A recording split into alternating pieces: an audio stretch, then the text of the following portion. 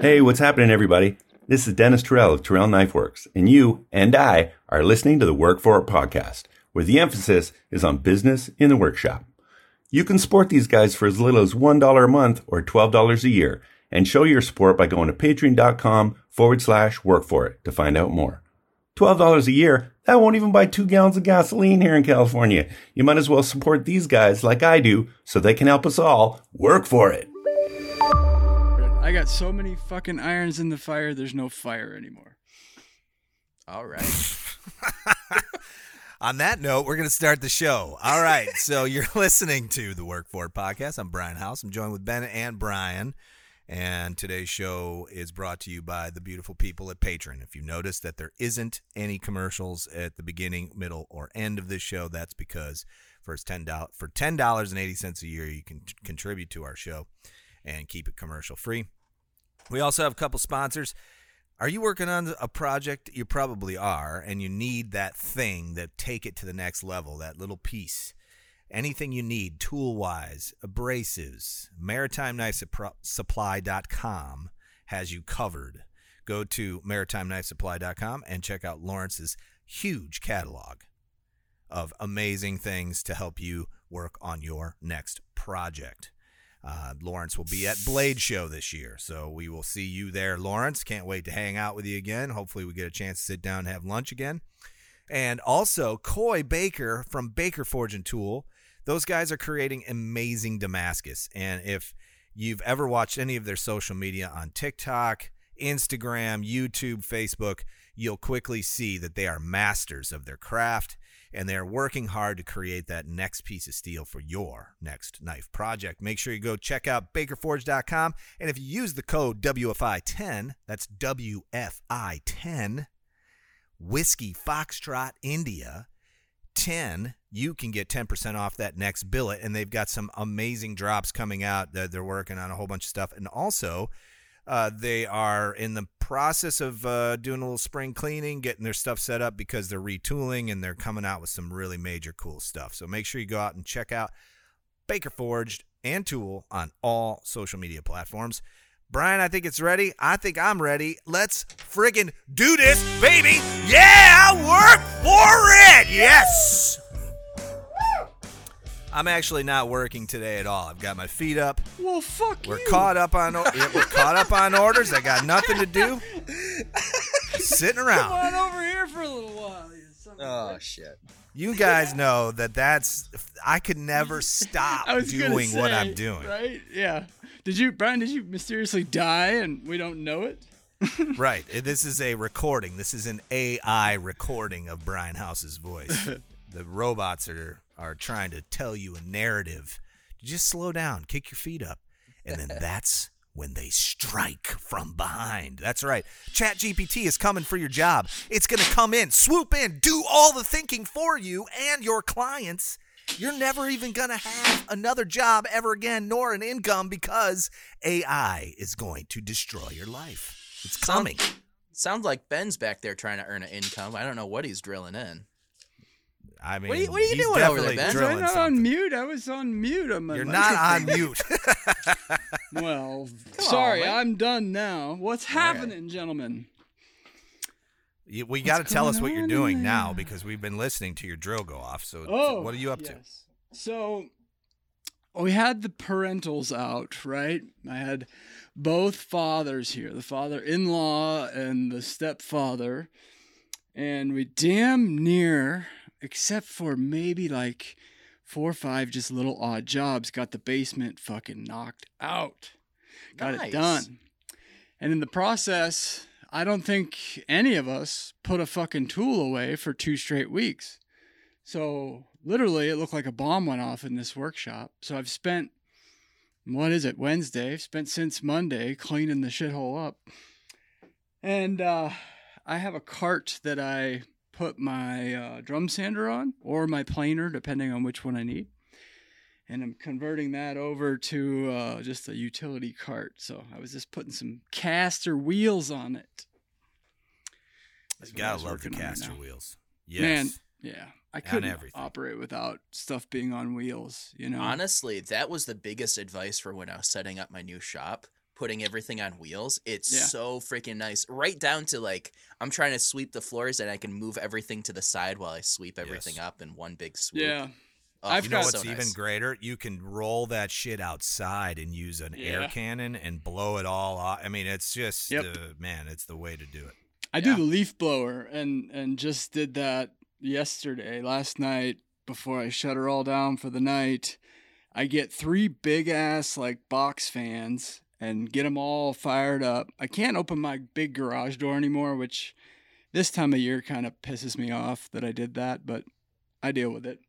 What, And you I just just- like you just like bolt it down, or is it Well, because there's a I bunch of can shit in o- front of it, or what?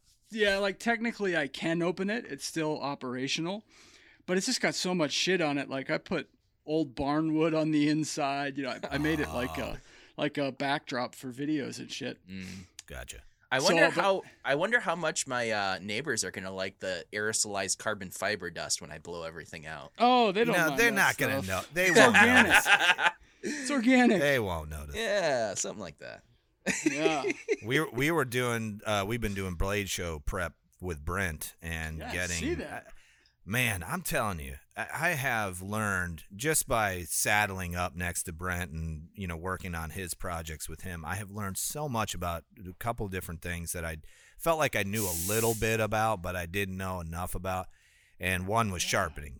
Taking a blade. I sharpen things like all the time. It's Right. just when you go from, let's say, a 3V steel or an S35 VN stainless or even a 10 series carbon steel, and then you move into a different steel, and the one I'm going to bring up is MagnaCut. Yep. It is significantly different. Like, it is Yeah. much tougher steel, harder to work with, harder to grind, harder to sharpen. But when you're done with that blade, like I sharpened, like I don't even know, 10 or 20 money, yeah. knives. Yeah, those blades are just insanely tough and hard, or I'd say not hard, but tough, and they hold an edge. But it's just such a different experience going from that, my normal stuff, which is, the Yeah. 10 series steels and stuff, and then moving into stainless, the harder stainlesses and the MagnaCut steels. And then now we're in the process of developing our production work on the knives themselves. We have I was just gonna New ask Jersey about Steel that, Baron cutting them, water jetting our blades out now. They're coming to us. It's all happening very quick. I didn't think it was going to be this fast. I thought it would take me a lot longer.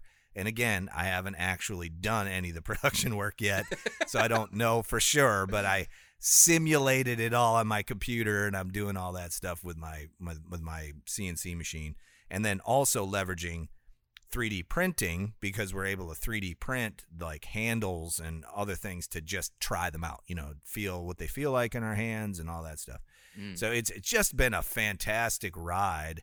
But then coming now, working with Brent to try to prepare him to go to Blade Show and have his table there, his knives are in the sub $300 range. And when you hold these knives in your hand, and they're MagnaCut, they're 3V, they're S35 VN, they're really high quality, good fit and finish knives for under that. I mean, he's at 260, 270 on some of these blades, and you're like, how the hell can you do it for this? Like, the Well, time he cons that he you into invests. sharpening them all. That is true.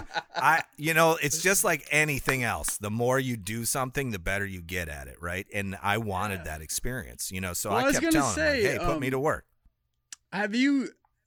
I mean, you've made a bunch of knives, but have you done like a batch like that, or was that pretty new for you as well? I've not been a batch guy. I've only done one-offs. Like, I don't do batch work at all. And this is like my first time of like staring at a box of knives that needs like one thing done to them. And I'm like, wow, that's a lot of work right there. sitting Man, right this there. blows. So, Listening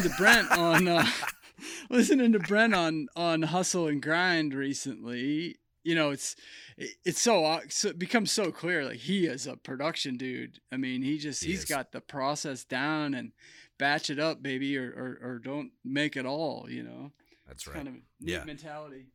Before we started working together, Brent was one of the guys that just kept coming by the shop and saying, how can we make this more repeatable? He wanted to perfect a process and then whittle it down. And he's still, this is the sign of a true, I would say like a true perfectionist. I wouldn't call Brent a perfectionist. I would call him like a real efficiency expert. Like a lean guy. Yes. He comes in, and no joke, he's been making this same knife now since as long as I've known him, like 2.5, 3 years. He's been making the thicker clipper series. He's made some changes and improvements to it over the years, but it's essentially the same thing. He is still, no joke, still coming up with different things to fix, minute little things that he wants to change to make it better or make it faster and more efficient to produce. To me, that's like the perfect type of person to be working on something, because these guys, they get the shiny new thing over here. Oh well, we've done that. That's good enough, and then they move on to the next thing. I'm envious of the. I don't know anybody really like that, but Brent is not one of those guys. He's like, we're gonna make like 1,000 of these, and hopefully around 900 we get it right. My hard part with that is always, it's always like, if you don't get orders, it's hard to keep making them, That's true. And I think clearly that goes back to what you always say, Brian, and we always preach on the show, is you got to be selling too. You can't just be making. But that's where I always stop short. I'm the opposite. I'm the absolute opposite. I never want to build the same thing twice. Barely do build the same thing twice. You're an artiste. But yeah. I envy that ability to refine a process, for sure. That's one of the things that I have really struggled with, is being able to, I haven't found that magical thing that everybody wants yet, like the thicker clipper. Like the fact that it's a 1/4 inch and it's a small, like that is so unique. You're close though. Yeah, Brian, I hope so. With that harpoon tip knife that you're making, that I think has gotten so much attention. I think you should really look at that. That is a fantastic profile. Thank you. And I'm currently making a larger version, and I'm doing a multi-piece handle, kind of Gentry-esque, Matt Gentry-esque. So, I'm hopefully I'm going to finish this one up and it's going to look really cool. I'm going to be able to post it a lot and find some traction there. But I really want to find that thing, because, the money is a lot easier to find when you can, get things water jet and heat treated out of house, and, really start a production thing. These onesie twosies, it's fun, and man. It's something that I really enjoy, because I'm never making the same thing twice. I'm flexing different muscles, flexing different ideas. Yeah. But that's a blessing and a curse, brother. Believe me, yeah. That is a blessing and a curse. I truly believe that. I think about cabinetry can be some of both, which is about the only thing besides like batch making knives that I can think. Well, even cabinetry is a little bit different than that, because odds are you're going to build a different set of cabinets for every kitchen that you encounter, right? But there are so many processes within building the boxes that make up the cabinets where you get a little bit of both. And that's about the only kind of, like production style making I can think of that has some of both. But you're so right. Until you find that thing, even aprons, I've gotten a bump in sales here the past couple of weeks. But it ultimately ends up being so sporadic that I nail down a little bit of a process, and by the time I come back to it, I've done 26 other things in the leather shop, and all that process is buried under something, and fuck it, it's just easier to do it this way. I've only got one to make. Go ahead, Brian. Do you think that big bump happens to coincide when people are getting returns on taxes? I think tax returns, Mr. House has helped. A few have mentioned your name in particular. I've referred 3 people to you in the last 2 weeks, I think. And hey, Brian, stop talking about bald man. Maybe throw some people my way. I'm just saying. Yeah, you're on my podcast, Brian. Come on. Oh shit! I guess. I'm doing my part for you. Come on. Here's I'm fucking around, man. Quit busting my chops. Here's a little apron news. So I'm firing Brian from the podcast. See how you good. feel now, Brian, huh? We did that. You're out. I thought you did that last episode, and that's why I wasn't going to be on. You've been listening to work. dirty This is work. Brian Cohn's series premiere. Fucking series, Sharp Santa's out of here. He's getting the fuck out of here. That's funny. Out of here. Cut him right out I of think- the fucking show. Going back to what you're saying about sporadic interest in a product, it definitely comes down to how much you're consistently marketing. And you know, when I 100%. worked for Fox TV, there's a lot of money spent doing studies on how many times do you have to like touch a potential customer before they purchase, and it's usually like 8 or 9 times, and that's how they would sell. I'm pretty these sticky about who I commercial- touch, you know. Well, you know, hey, you like to touch people. I mean, Here's you know, it's another a thing. thought, trying to get off of that idea right there. Ooh, Jesus okay. Christ. Alright. Here's the other thing is You when get off fi- on it then. when you finish a project. Jesus Christ, what am I doing here? Come on, guys. I'm surrounded by idiots. All right, so when you finish a knife and whatever, what I find is that I take one really nice picture and I make sure that gets posted, maybe a really nice reel, short form, video, and I post it once and then I never post it again. So you're Because- a step better than me because I don't. And even here's do the that. thing, and that comes down to I'm finishing a knife and I'm immediately sending it off to the customer, and then it's gone. And I can't make more content around it. Oh, interesting. So Yeah, the it's- thing is, like, if you do a batch run or you're doing something, if you're doing the same thing over and over again, that's where people see the same idea coming out of your shop, and Yeah. oh wow, that is really cool. And yes, one post didn't do well, so only like 100 people saw it. If you keep posting that same thing, then you get out to more and more, and you have a piece of viral content, yada yada yada. Yeah. But that idea of you have to touch a customer more than once for them to really like see it. Mm-hmm. I imagine some of our wives are saying, that pretty much the same thing. I got to tell you like 4 or 5 times before you actually understand that the lawn needs to be mowed. 7 times, is the golden rule. When I started my side business at the time, 5-6 years ago, I was pretty adamant, after my wife and I talked, I was pretty adamant that I did not want to make something and then try to sell it. And there's a number of reasons for that. Number one, woodwork tends to be on the larger side. I can't, it's not a drawer full of fucking knives.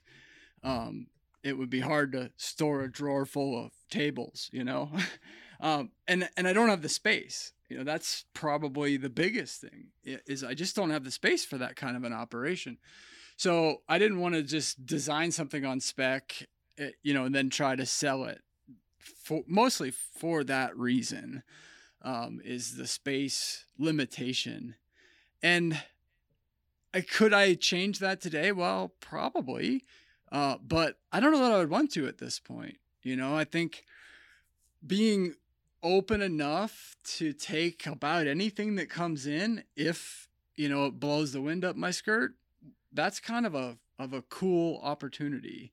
And because of that, I've been able to build some really cool things and meet some really cool people. And I've learned quite firmly that my brain just does not do production, Yeah, that's what I think. You have to know thyself, right? Yeah. And you don't do the things that you don't want to do. I like the manufacturing side because I can perfect a process, just like Brent with his knives. I can perfect a machine or perfect something and then make it a whole bunch of times and sell it over and over. And I think Brian might be somewhere between you and I, Ben, Right. like where he Yep. wants to do that. He wants to have that manufacturing side. He's not really sure yet. He needs a flagship product. My suggestion, Brian, would be, just to choose one, pick one that you do, and then do a batch run. Your K-Tip Chef is a great knife. I used it last night, and I'm just like, damn, this is a great blade. And it's a great blade for numerous reasons. It's not just the profile, or how sharp it is. I like how it feels in my hand. And that K-Tip Chef, you were able to get that price point pretty low. Right. If you went through that process again and explored that process again, I think you'll discover that you'll have a steady flow. And we talk about this a lot. Like probably a year ago, we brought it up almost on every episode. Yeah. Where I kept saying, have that flagship product where, you might sell 2 a week, 3 a week, but they're the steady, the rock steadies.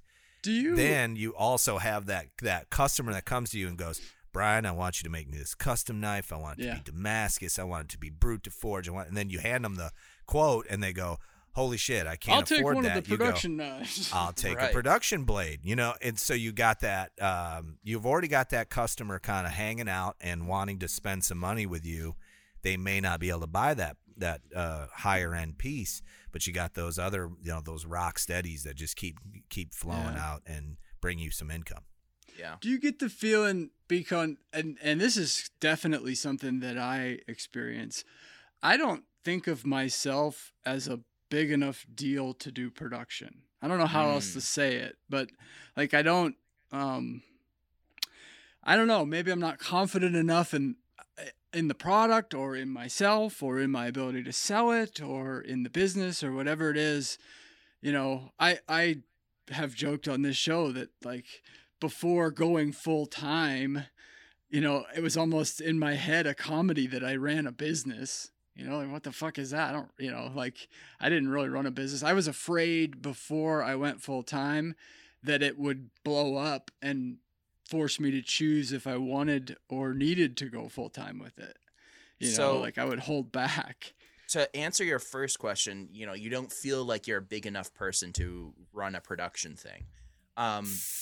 The way that I kind of took that was, okay, then I'm going to order 10 of this design and 10 of that design. It's not like I'm throwing out $10,000 worth of products that may or may not sell.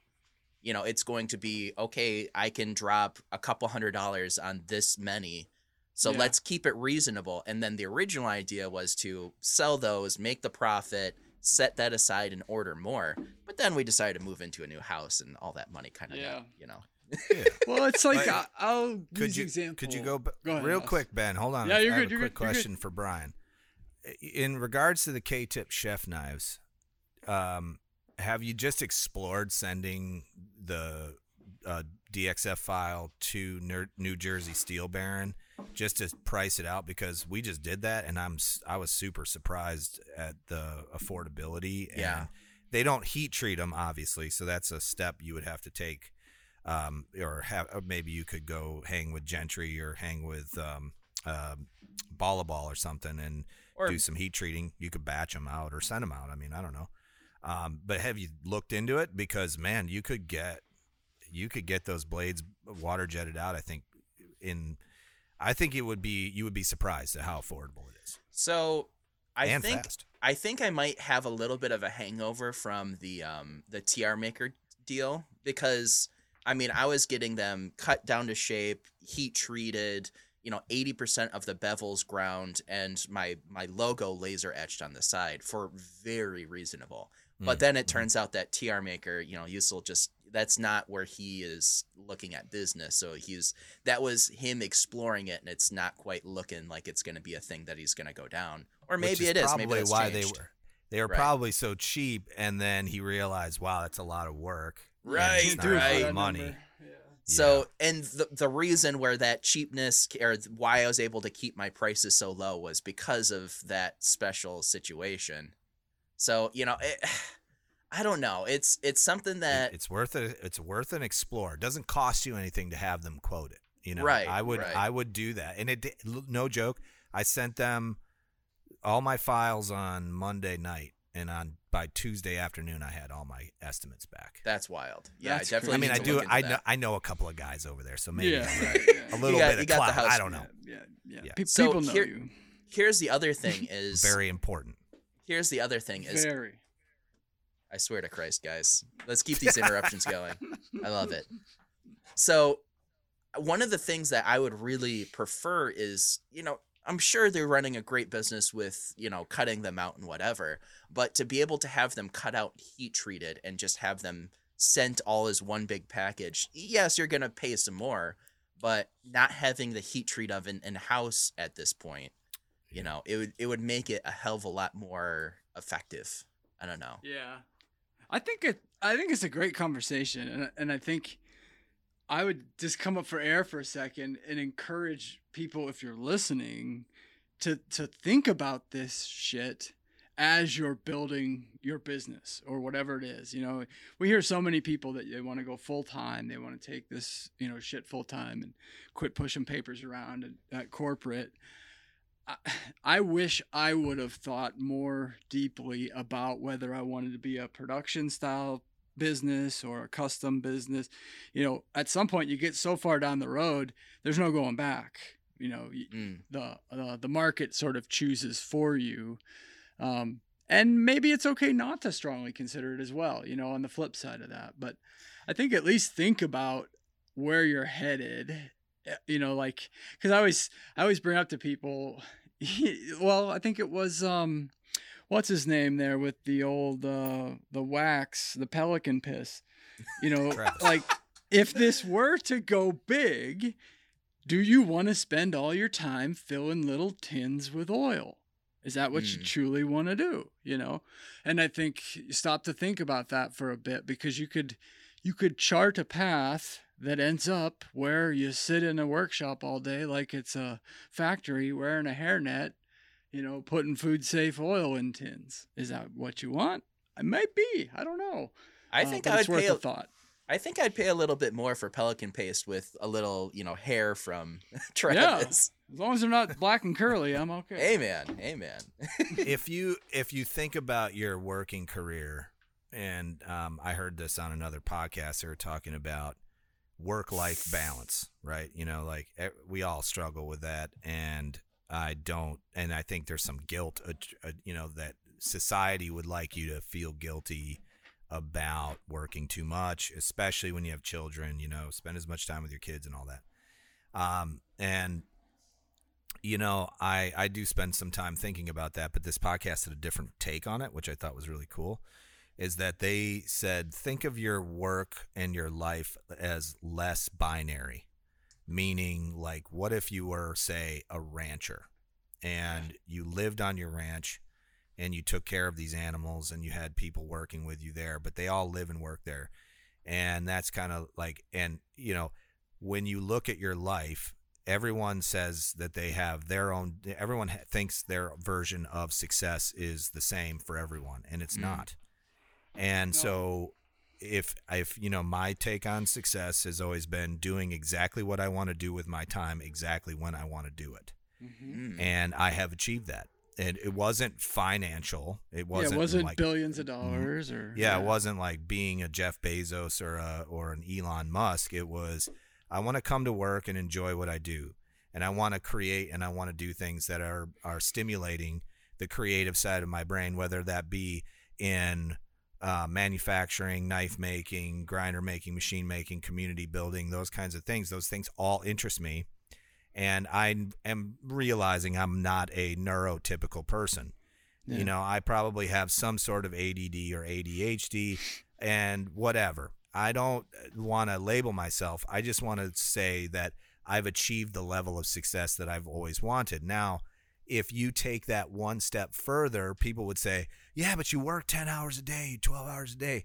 But and I'd say, well, how many hours a day does a farmer work in season? Or how many hours a day does a rancher work in season?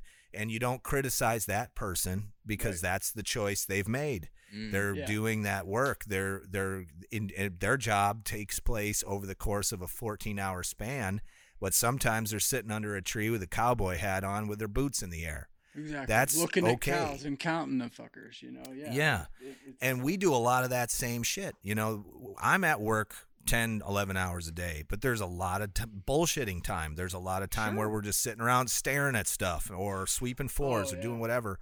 And by the way, my kids are here all the time. So I was now just going to say my that, kids man. are older. Like, they're here all the time. You're with your family all fucking day.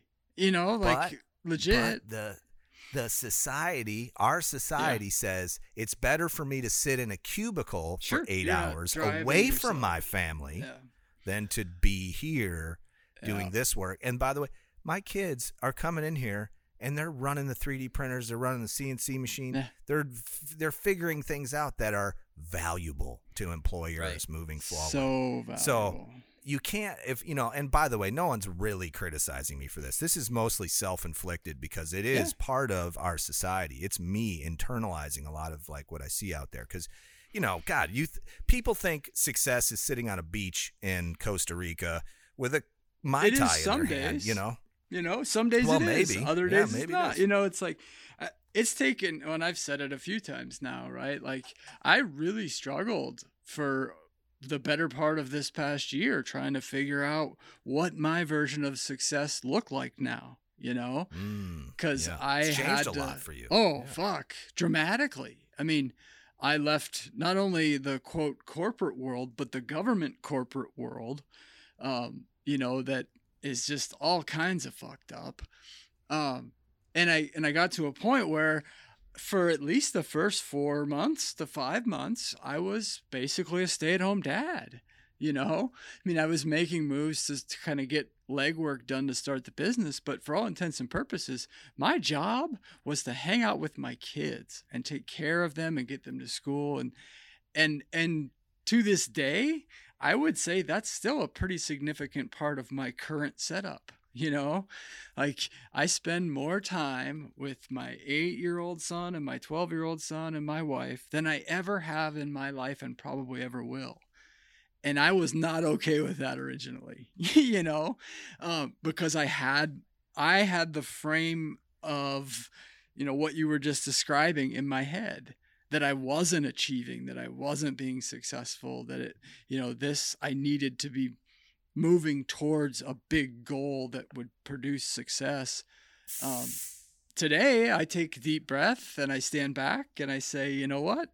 I mean, like yesterday morning, I went into school and did leather work with the 2nd grade class, had an absolute fucking blast, had so damn much fun. I was in there for like three, almost 4 hours, came home, unloaded all that shit into the leather shop and put baseball gear in the back of my truck and went and coached a baseball game till 8 o'clock at night.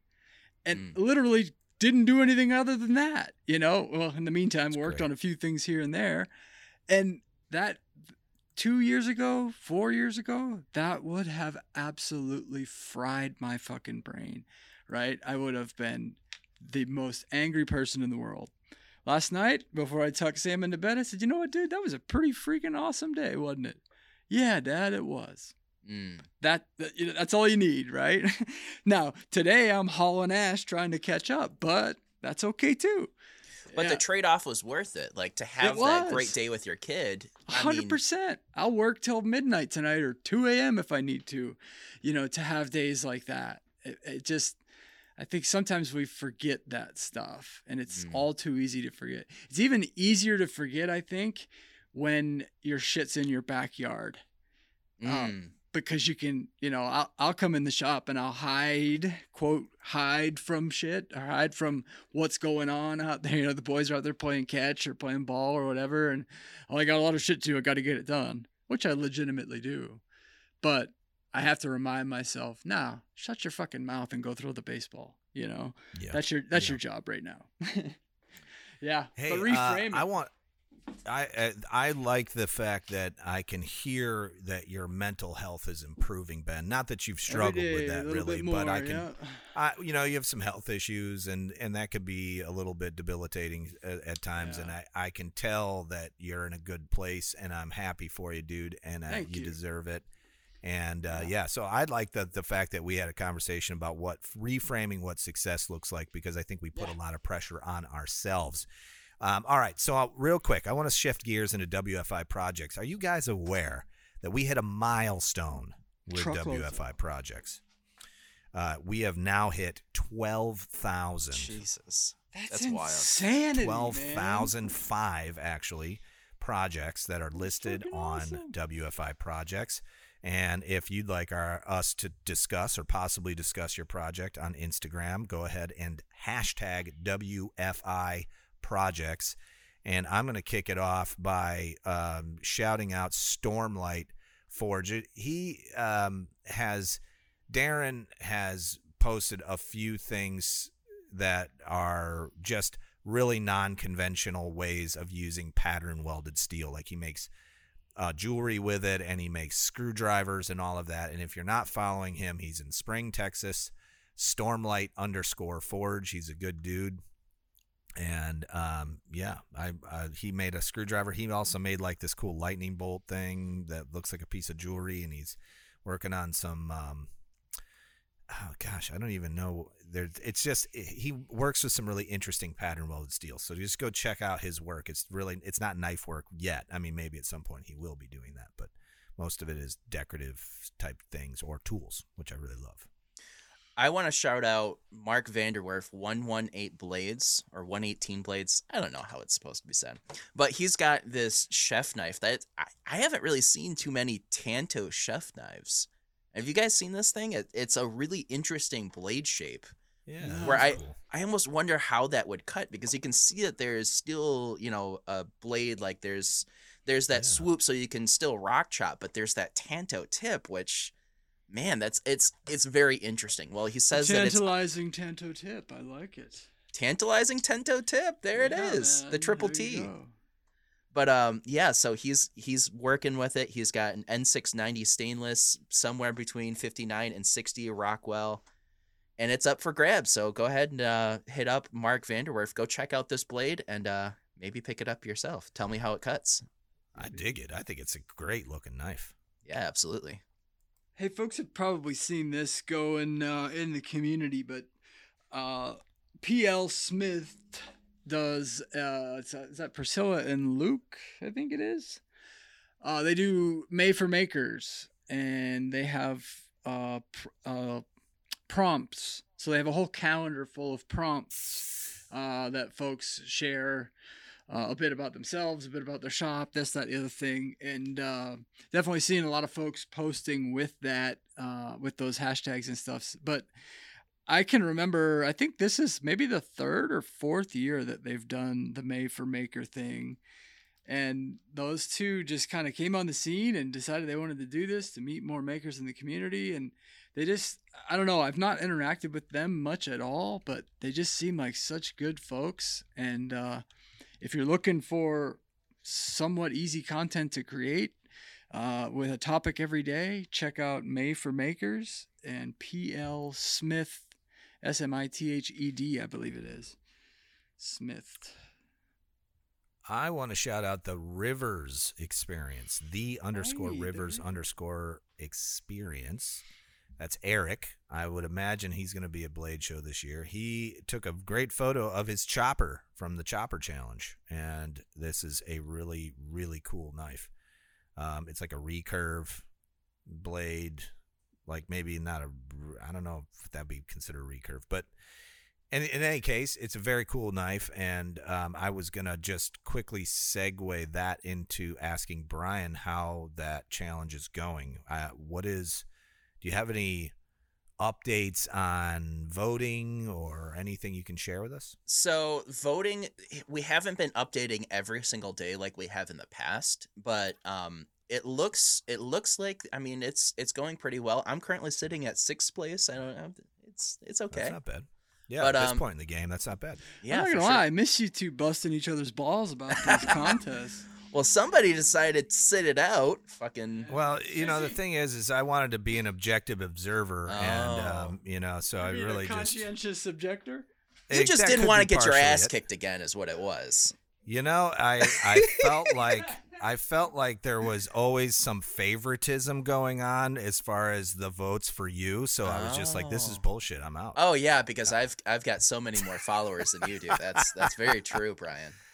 It had nothing to do with any of that. It was just me not having time and nothing just to do with being any out of of that. I control. actually just fucking hate you. I mean, sorry. No, but getting back to it, the Chopper Challenge is going super well. One thing we're all kind of noticing that, views are a little bit down on this time around, and we can't quite figure it out what it is. I don't know if it's just a YouTube-wide maker thing, but yeah, views are a little bit less. I was looking at the numbers, and I just noticed, like, everybody, like, I'm going to just throw a conspiracy. We're going to go down a rabbit hole here. Real Let's quick, do it. I'm not going to go too deep, but We should, though, the next challenge. episode or something. No, screw it. Let's go too deep on it. This is fun. Hold on. so the day the challenge came out, it was noon, and I'm like, oh, I want to, go find the Chopper Challenge videos. Just search Chopper Challenge on YouTube, and like, no joke, nothing came up. Like nothing came up that was related to the Chopper Challenge. So I was like, okay, well, maybe it's like, maybe I got to go to like each individual maker. So I went to like Dennis's page, looked at his stuff, and I could find his video, clicked on it, watched it, and I thought for sure that the algorithm would pick up on it. That after I watched that, then I was like, okay, it should suggest to me to watch the next Chopper Challenge video or a Chopper Challenge video. It did not. Weird. I had to go back and research it again, and then nothing came social up. media's a fucking And dumpster fire right well, then I had to dig up each individual person because I was like, well, I know everybody that's in it, and I know the links below the thing, but I wanted to try to see if I could search and find it, and I could not. And it might have been that it just was too soon, like those videos hadn't really populated yet, and I should try it again to see if it comes up now. But I thought it was weird because, when you watch something on YouTube, it's pretty intuitive after that. Like, it should know, like, you're watching knife making videos with the word chopper in it. Yeah, exactly. So I was wondering if you guys were feeling that at all, if there was any difference. Yeah, it's definitely there's a couple people. There's one in particular that's well over 1 million views at this point. But who's that? Man, I can't. It's not someone. It's somebody new this time around. Oh man, I'm blanking on it. I'm so sorry, but yeah, it seems like everyone else, the views are a little bit down, a little bit. But on the other hand, I've had more comments, more interactions, and more positive things said about I don't know if it's just my video is a little bit better this time around or different, but your video is excellent. I mean, I'll say it again. If you haven't watched it, go find Brian's video. I love the challenge portion of it where you're doing all the testing. It's great. It's a great video. It's easy to watch. Go check it out on OnlyFans. I think you have to be a subscriber. There it is. Use code BCONE. Get 10% off of your view on the Chopper Challenge. Brian will ship you his bent knives for free. It's just $1 an inch. 1080. Hey, whoa. Hold on.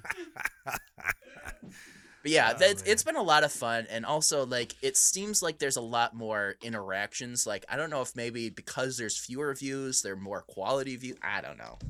Maybe. Yeah. Yeah, it's something. Well, good. All right, good. And if you haven't voted, make sure you go out and vote for Dennis Terrell and Eric from the Rivers Experience. Hey, or you can do the write-in for Brian House. You don't even have to make anything. All right, getting back to WFI projects. I'm going to shout out Ben's Bites. We're always praising Ben's Bites, but he's got this chef knife. Tell me more about what he's got cooking, because I'll admit I've been bad at keeping up with this stuff, but he's got an invention of sorts, right? Oh yeah, I mean that was another thing we can talk about. But he's re-engineered the flipping style, kind of the Axis lock, if you know the Axis lock from Benchmade. Okay. That style, he's completely re-engineered it and made it so much better. There's no longer like an external spring. So if you've ever opened up one of those, there's these two little springs that whatever fails on it, it's those first, Yeah. So he's made it better where you no longer need those springs. It's very interesting. Check it out for sure. And I think he's maybe shopping that around a little bit to see if maybe somebody will pick that up. Yeah, in one of his posts was, please help me spread this far and wide. I'm trying to sell the IP, the intellectual property and that kind of, it seemed that way anyway. It'd be cool if Benchmade picked it up, Well, I've actually, he has been bouncing all the way throughout it. He and I have kind of been bouncing ideas back and forth on it. I mean, it's totally his design. He's just, asked whatever. Sure. Whatever. But from what it's kind of turned out to be is all of those big companies don't want to just take advice from, the outside, the filthy public, if you will. Like he's gotten a lot of closed doors. No longer. No shit. Not like, oh yeah, check this out.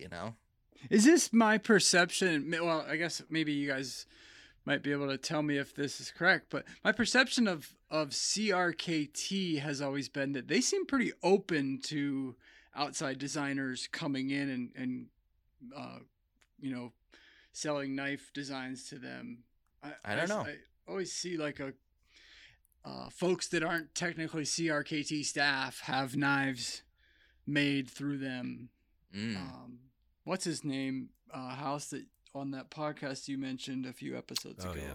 TJ Schwartz. TJ, yeah, he's a designer that often will design knives for them. Yeah, and this is a common practice in that industry where they'll hire designers and then the designer gets paid a royalty for everyone that is sold. Yep. And from what I understand, it's very small royalty. Tough. It's not. Right. It is not a business you're going to make a lot of money at. There's a company called FastCap.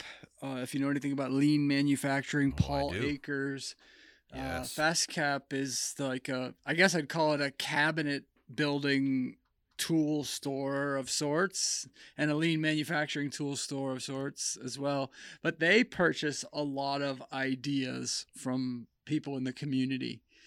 Izzy Swan is one. And then all the way on down, a dude I used to chat with a bit, Oscar is his name. I don't remember his handle. But he sold an idea for corner. Well, the idea has been around forever. It's one of those things that everybody just makes this jig when they make cabinets. Somehow Oscar sold it to FastCap, and now they have the Oscar Square.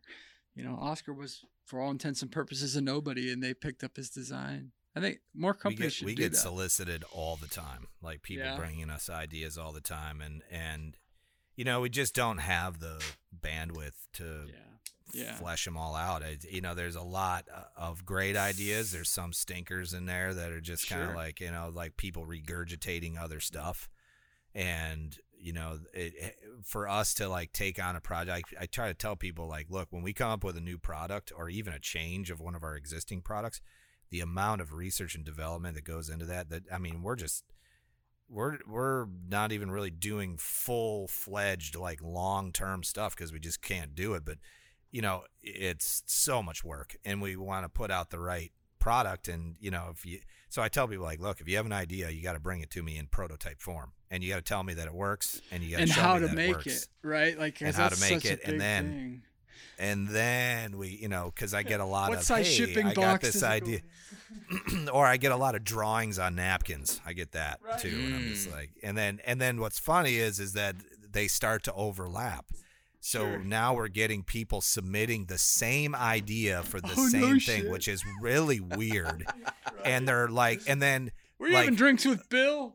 Yes, it's so weird, and I'm like, and I'm not allowed to say anything because I can't discuss it. I'm just, you know, I just go, cool idea, bro, and that's what I gotta say because I feel terrible, but I'm like, I'm not in that job. That's not my job. I can't be involved in that, and I can't. That's not my position, you know. So, but you know, there are a couple that people have brought me, and it's like totally original, something I've never seen before. It's a massive problem solver, and those are the ones that we look at hard, you know.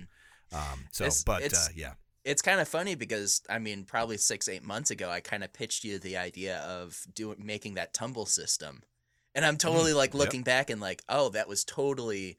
I had put maybe an hour's worth of thought to it, and I brought it to you. And it's like, oh shit, that's totally not the way you're supposed to do that type of thing. Yeah, it would have been, but that's okay. You're trying, you know, it's okay to do that and try something. And luckily, you know me, so like I wasn't just like I didn't blow you off, but I was just like, you know, I really need a working, you know, fleshed out version of this with all of the CAD work and all of that done because. If, like, for instance, you wanted me to do all that work for you, I would have probably hired it out, and then I would have handed you a bill for like $5,000 or $10,000 and said, hopefully we sell some, you know, right, because you know that's what it would cost to make that happen, or even just to get a working prototype. You're looking at $5,000 to $10,000, right. And then at the end of that, you better hope you sell a few of them to make that money back, you know, and see. I'm accessible. You know, a lot of these guys at Microtech and, you know, these bigger knife companies, they're just not. You can't get to them. You can't, you know, go there and talk with them. So I try to guide people. I'm like, hey, that's a great idea. It's not for us, but I would shop it around. or I would develop that more. I would learn CAD. I would draw it out. I would have all the parts, go to cut, send, cut, or send, cut, send, or whatever, and have them cut them or whatever. And Ben is doing that. With his designs, he has gone through that process of doing the R&D, making sure it works, repeatability, that kind of stuff, did the CAD work. So he's like halfway there. It's just he now needs like that marketing engine. He needs somebody to make them. He needs, he needs somebody that can sell tens of thousands of them. Right. So it's product development is super interesting. I love it. It's just so time consuming. It's insane. Going back to Ben, this past week I've had the I was really lucky to get on his pass around knife list, where cool. Basically what he does, and it's a really, really cool idea, where he makes a chef knife, like his new model, or he tries something different, and he makes a version of it and then sends it around to different people all around the country. And basically the idea is you get the thing for a week, you use it, you give him feedback, pros, cons, I'd change this, I love this, and then you ship it off to the next person. So luckily I was able to have his knife for a week, and, I learned quite a bit. Like, his geometry is very different than mine, and I really like it, where, this thing's different and that thing's different. But, yeah, it was really interesting. And maybe I might, especially it's an idea where if you're coming up, like, let's say for me, one of my best selling knives are either the K-tip or my EDC3. Make up a version of that, send it off, and set up a list of people. Okay, you're going to take it, then you're going to ship it to this person, on and on and on. And that is such an easy way to get actual constructive criticism. Because if you just make a post, or if you look at a knife on a picture, you don't know how that thing feels. Like, you can imagine what the ergonomics feels like, but there's no way to actually know unless you have it in your hand. Yeah. So that knife pass around thing he does is genius. I was involved in that a couple of years ago. He sent me a knife, or like somebody else sent me one of his knives, basically, because we pass it around. And you're absolutely right, Brian. No way could a picture do that knife justice. Right, like, exactly. Holding that knife in your hand was a big deal.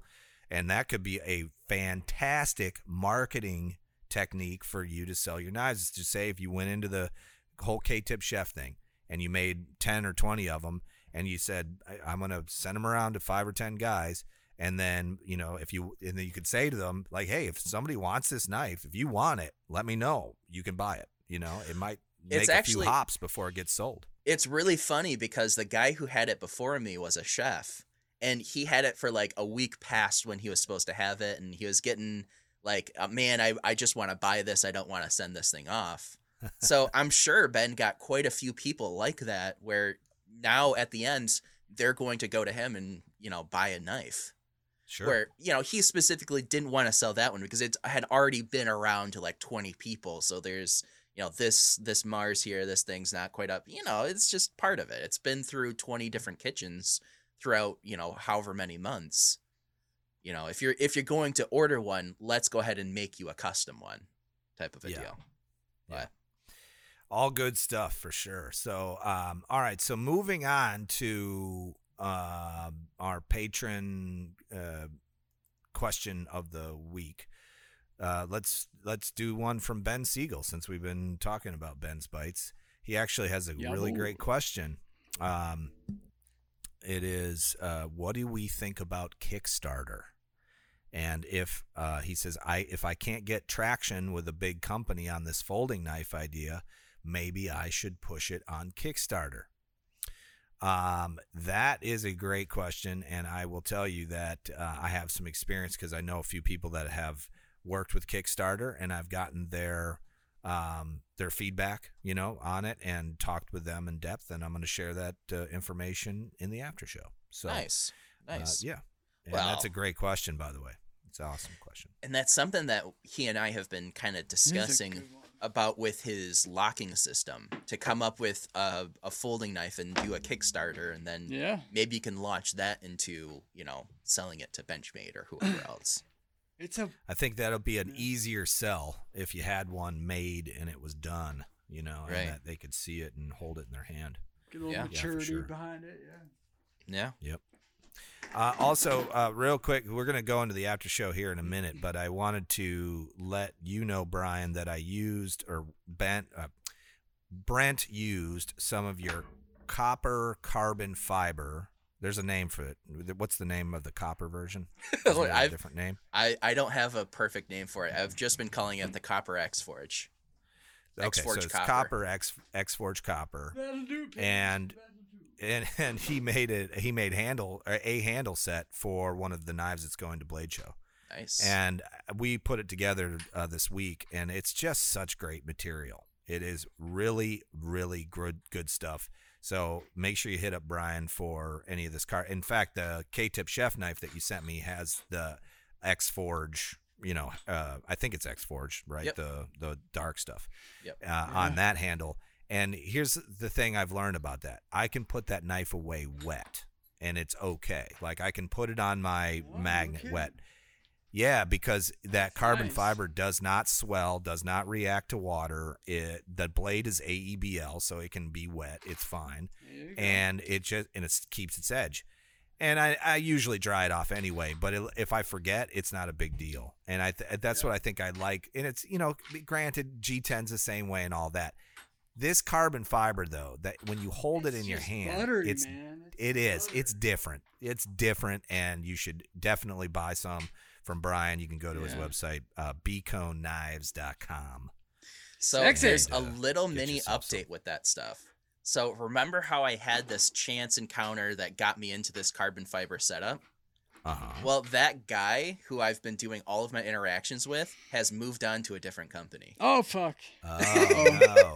What's the So what, you can't get it anymore, or what? Well, so I'm still like I'm going to be, conversing back and forth with him. I robbed the place. And the thing is that I did a big order and we got a bunch in and it's all sold out. So a lot of my carbon fiber is sold out. I'm just down to selling the X4 or the Black Pearl by the pound, the 1-inch strips.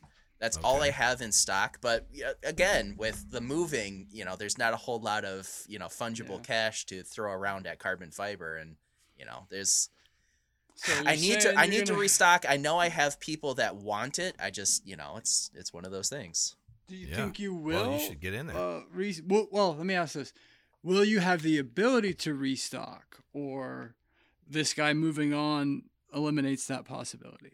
Oh, I'm sure. I mean, I know more than just that one guy. Okay. I know more of those people, but it's just one of those things where I could always, I can call up Brandon or Brendan and, be able to, okay, I need 20 of these. And you just need some fucking money, eh? Yeah. Gotcha. Right. Gotcha. But, Hey, before we close the show really quick, I will be adding lower pockets to my apron design within the next probably week to 10 days. I currently don't have an apron, at least on my site, that has, lower pockets.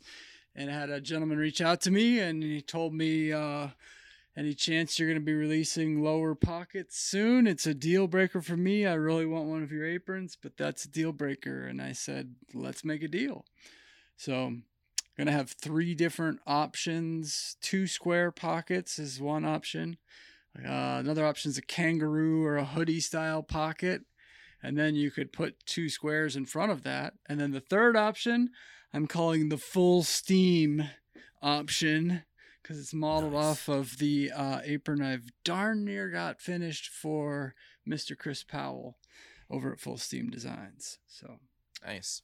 Some apron changes. Maybe this is, flying, just going off the fly, but if I need money for this carbon fiber and I still have like 350 pounds of this 1-inch strips of Black Pearl, use code BCONE and I'll put on free shipping on those too. So you're getting them for like $30 a pop for a whole pound of carbon fiber. I don't know how long it's going to go, but maybe that'll be able to fund up getting the bigger tiles and, getting this carbon stuff. What you have over there, that was the first version where it's just the copper mica powder in there. There's not actually the chunks of copper that the second version, that little knife that I did with it that ended up going to Tortuga Blades, that harpoon clip that was the one that has actual chunks of copper in it, and it's a really, really cool design, and people are getting really fired up about it with that carbon fiber copper stuff. So, yeah, maybe I'll have to do a special deal, get some more money flowing, and get some more carbon fiber copper going. Show me the money. Do you want to do a dad joke before we get out of here? Oh, yeah, we can do a dad yeah, we joke. got to do the dad. I'm not ready. Hold on, let me pull one up here. I've got a whole library filled with them. Man, so many people send me these now. And they're all good. Like a lot of them are very good. Let's see.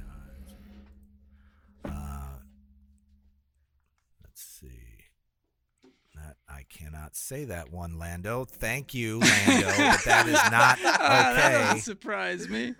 I'm like reading that one. Okay, no, the third word is penis in that one. Can't say it. No. Wow, come on. No. Hold on. Let's see. This is good. Okay. All right. I thought I had that on mute. I'm sorry. I figured that's what happened. All right, you ready? Okay. Water is heavier than butane because butane is a lighter fluid.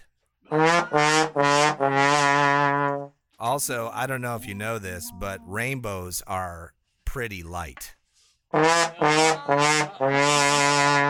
Aha. All right, very good. All right, on that note.